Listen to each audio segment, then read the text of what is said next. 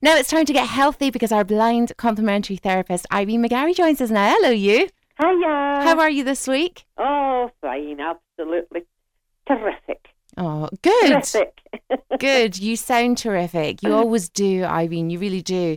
Listen, I know it doesn't seem kind of very possible at the moment because the weather is just so incredibly horrible. Wherever you are in the UK today, it's cold and it's a bit miserable. But we are getting our feet summer ready because it will come, Irene. It will, won't it? Yeah, it's going to come. I'm telling you, I'm septic peg, they call me, and I'm telling you right now, I'm looking at my crystal ball, whatever it is, and it's going to be a good summer. Oh, brilliant. Good summer. Well, if Irene says it's going to be a good summer, then it's going to be a good summer. So we best have our feet ready. Now, Absolutely. I suppose, Irene, we've all had our feet all covered up by boots and socks and shoes. And, it kind of leaves you at this time of year with kind of a lot of people, cracked heels, not me, obviously, cracked heels, dry skin, toenails needing done. How can we be sorting our feet out for the summer? What's the best way to look after your feet? Okay, the best way is to get them ready. And, what my old gran used to say, when your feet are sore, you're all sore. And it's the absolute God's honest truth, because your feet have to take the entire weight of your body. So they should be looked after 24/7, not just for the summer coming up. They should be looked after all year round, which makes it easier for when summer comes or when winter comes. But if you've been all covered up and things like that, make sure, first of all, the hard skin. Now, you'll probably find hard skin round about the heels and at the sides of the big toes and at the sides of the wee toes. Now, that can be due just to the type of shoes you've been wearing, like pressure areas that have been constantly rubbing. And when your feet are constantly rubbing, what it does to protect itself, it adds some layers of skin just so that it doesn't get broken. And that skin becomes quite hard. So in order to get rid of the hard skin, you can either get these implements from the chemist, which you just rub gently on the hard skin and it takes it down to nice soft skin.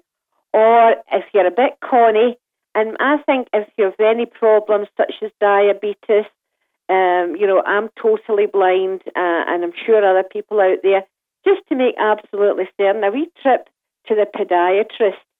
Get yourself booked into, that's the new fashioned word for it, podiatrist, but it used to be the chiropodist, just to get things checked out on your feet so that you've no hidden corns or verrucas or anything like that coming up, and they can take care of all of that for you.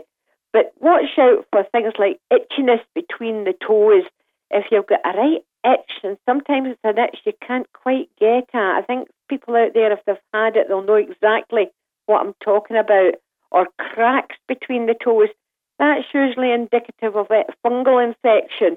Now, that can be caused by diet. It can also be caused by excess sweating as well. And again, in a dark, moist area, these fungal kind of things can grow. So getting an antifungal, even an over-the-counter one from a chemist shop, usually gets rid of that. Plus, if you can cut down on all the sugars, and that includes fruit in your diet for a wee while, just till that heals up. Any sort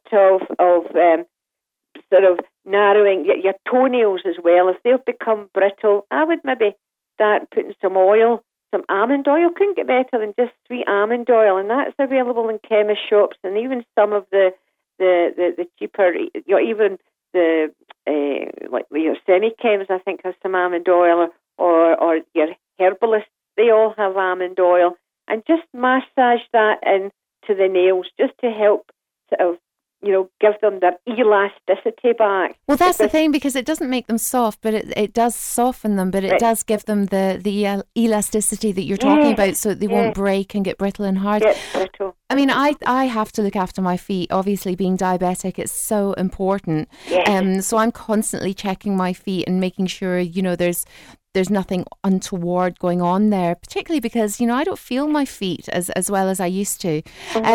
So it's very, very important if you're diabetic. But I do think if you can't see as well, then, you need to be getting somebody to cut your toenails and to clip them. And do you know what is nicer than, going once every couple of weeks for a nice foot massage and for a pedicure and just get your feet all nice and kind of fresh for your sandals or your flip-flops or whatever it is you're wearing. I love a pedicure and I love a foot massage.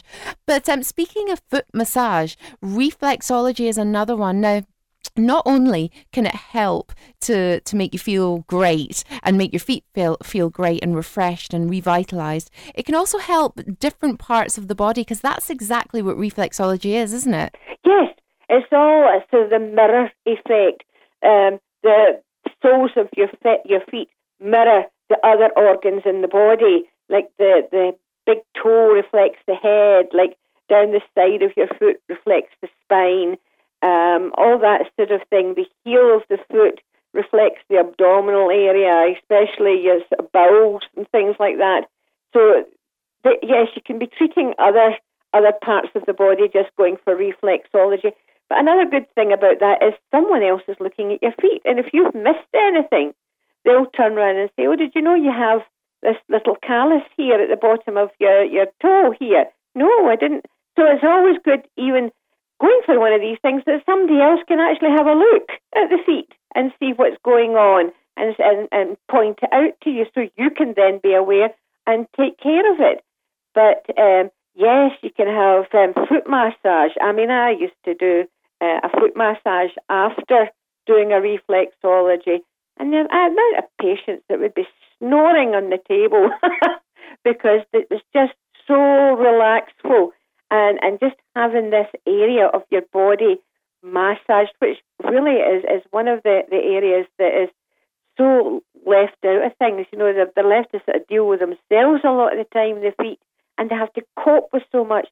That somebody just taking care of them for half an hour and giving you this lovely, maybe a peppermint or a tea tree massage into your feet, just to help revitalise, get your circulation improving, and get any wee little bits that shouldn't be there taken away and sorted out for you. Absolutely. There's nothing. I tell you, there's nothing. But a lot of people have phobias about feet, and if you do that, and you really do fancy something like that, then it's ideal, even if you just go along and speak to someone who does it, because people are afraid that it's the touch of the feet, they'll set them off laughing and things.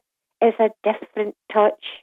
It is, and you know something, the thing I find... The thing I find about a foot massage as well is that you do get used to it. At first it does feel a little bit odd, but you do get used to it. I love a foot massage. Unfortunately, my husband is terrible at it, so I have to go and pay to get my feet massaged. He's just rubbish, but I think he's rubbish deliberately. But, it's really relaxing, and it does make you feel great, and it helps just to... it helps you to sleep at night mood as well. It helps your mood, it helps your circulation, it helps every part of your body, because you're dealing with your entire body when you deal with the feet. Absolutely. Well, listen, Irene, thank you so much for joining us today. I feel as if my feet are summer ready already. So thank you for joining us here on RNIB Connect Radio.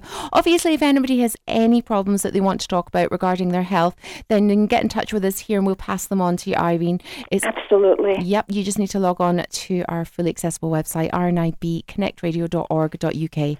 Irene, have a fabulous week. We'll speak to you again next Thursday. Well, I'll be there.